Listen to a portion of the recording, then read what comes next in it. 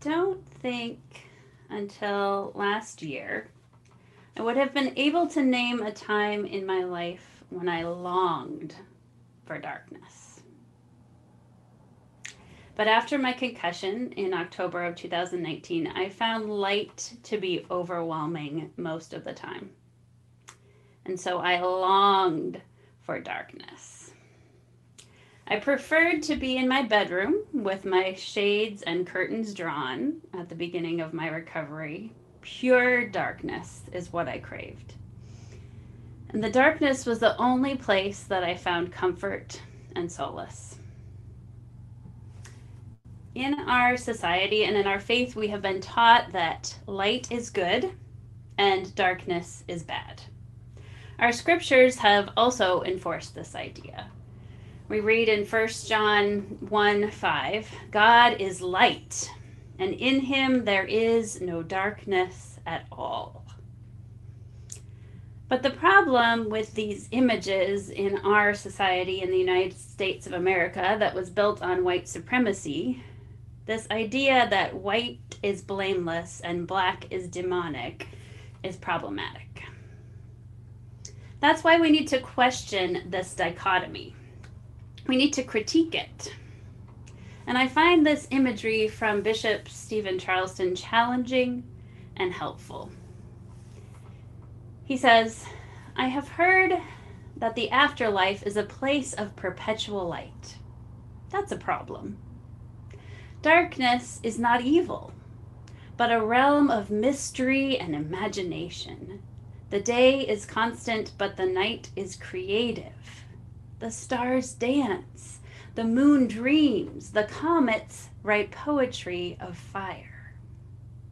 Without the night, there is no dawn or twilight, no moments of sacred ambiguity, no subtle changes of perception, no promises kept or just made, a holy pledge of healing or hope. No, please, we need the night in heaven. We need the glorious darkness, that obscure beauty, drifting on wedding gown clouds of white across an obsidian sky. Isn't that beautiful? This idea of darkness, even our kids said we need darkness, right? In order to see those Christmas lights, it has to be dark out. We have to have darkness in order to appreciate the light. We have to have these two things together.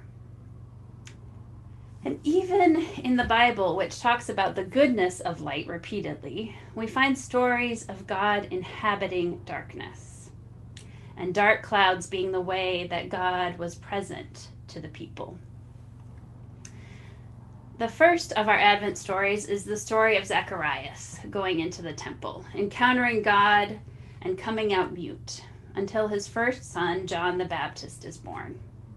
But before we get to that story, I'd like to share with you some images of God from Scripture that might enlighten the way we see Zacharias' encounter with God and the ways that we also might encounter God in clouds and darkness. First, from Exodus. This is when Moses encounters God and gives God gives Moses the 10 Commandments. Then the Lord said to Moses, I'm about to come to you in a thick cloud in order that the people will hear me talking with you so that they will always trust you. God came to Moses in a thick cloud, and the people saw Moses in the midst of a thick cloud encountering God. In Deuteronomy, it's a similar image. Then you all came close and stood at the foot of the mountain. The mountain was blazing with fire up to the sky, with darkness, cloud, and thick smoke. The Lord spoke to you out of the very fire itself. You heard the sound of words, but you didn't see any form. There was only a voice. And from Psalm 8, verses 9 and 11. God parted the skies and came down. Thick darkness was beneath his feet. God made darkness cloak him. His covering was dark water and dense cloud. And one last one from 1 Kings. This is when the temple is built by Solomon. And this is what Solomon and God are talking about. When the priests left the holy place, the cloud filled the Lord's temple, and the priests were unable to carry out their duties due to the cloud, because the Lord's glory filled the Lord's temple. Then Solomon said, "The Lord said he would live in a dark cloud, but I have indeed built a lofty temple as a place where you can live forever."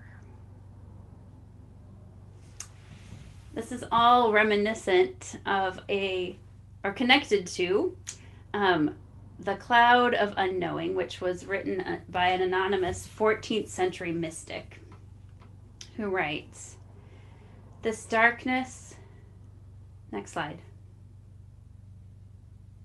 "This darkness and cloud is always between you and God, no matter what you do, and it prevent you from seeing God clearly by the light of understanding in your reason, and from experiencing God in the sweetness of love in your affection.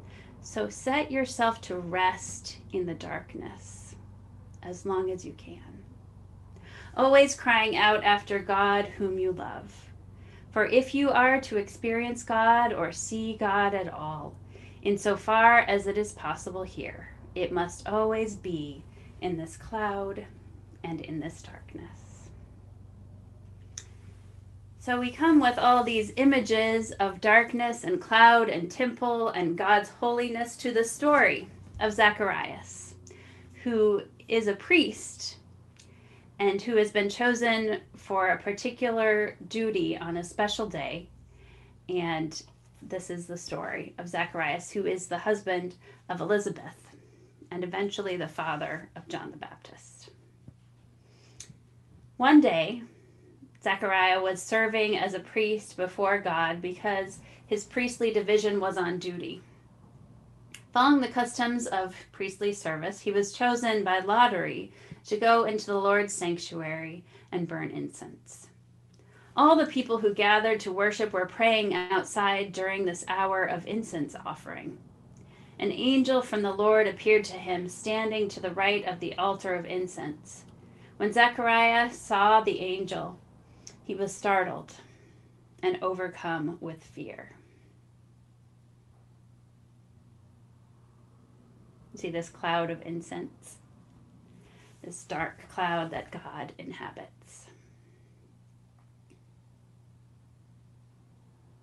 Continuing. The angel said, "Don't be afraid, Zechariah. Your prayers have been heard. Your wife Elizabeth will give birth to your son, and you must name him John. He will be a joy and a delight to you, and many people will rejoice at his birth, for he will be great in the Lord's eyes. He must not drink wine or liquor. He will be filled with the Holy Spirit even before his birth. He will bring many Israelites back to the Lord their God. He will go forth before the Lord, equipped with the spirit and power of Elijah. He will turn the hearts of fathers back to their children, and he will turn the disobedient to righteous patterns of thinking. He will make ready a people prepared for the Lord." Zechariah said to the angel, "How can I be sure of this? My wife and I are very old." The angel replied, "I am Gabriel. I stand in God's presence. I was sent to speak to you and to bring this good news to you. Knowing this, what I have spoken will come true at the proper time. But because you didn't believe, you will remain silent, unable to speak until the day when these things happen." Meanwhile, the people were waiting for Zechariah, and they wondered why he was in the sanctuary such a long time. When he came out, he was unable to speak. They realized he had seen a vision in the temple, for he gestured to them and couldn't speak. When he completed the days of his priestly service, he returned home, Afterward, his wife Elizabeth became pregnant. She kept to herself for 5 months, saying, "This is the Lord's doing. He has shown his favor to me by removing my disgrace among other people." Zechariah.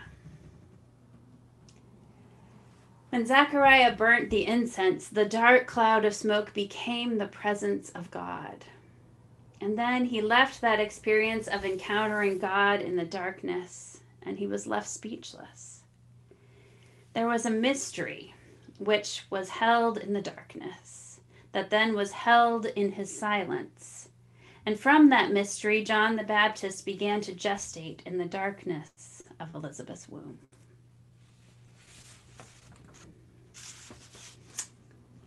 The darkness gave birth to John the Baptist.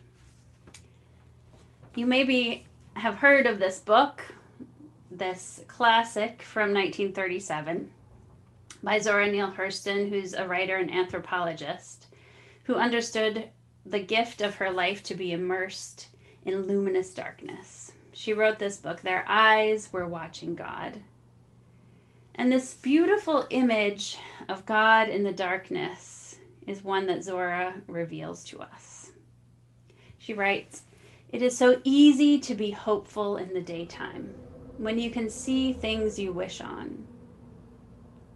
But it was night. It stayed night. Night was striding across nothingness with the whole world in God's hands. They sat in company with others in their shanties, their eyes straining against cruel walls and their souls asking if God meant to measure their puny might against God's. They seemed to be staring at the dark, but their eyes were watching God. They seemed to be staring at the dark, but their eyes were watching God." 13 months into my recovery from my concussion, darkness is now my beloved companion. It is what I need to reset and recharge. It is something I long for and appreciate. I believe that darkness could have been something I appreciated before my concussion. Darkness can be comforting and reassuring. Darkness can be grounding. Times of quiet and darkness can be where we encounter the holy, just like Zechariah. Darkness is with us in this season. Darkness is a gift. I invite you on this Advent journey to engage with the darkness, to be open to a paradigm shift in the way that you approach the idea of darkness, and to journey through these dark days knowing that God is with you in the darkness, because God inhabits the darkness with us. May it be so. Amen.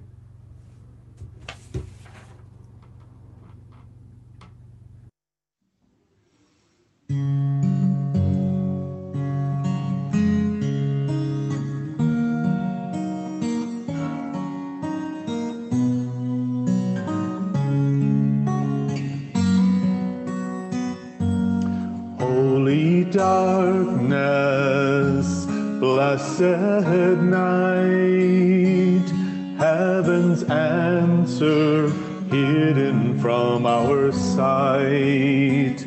As we await you, O God of silence, we embrace your holy night. Holy darkness, blessed night, heaven's answer hidden from our sight. As we await you, O God of silence, we embrace your holy night. I have tried you in fires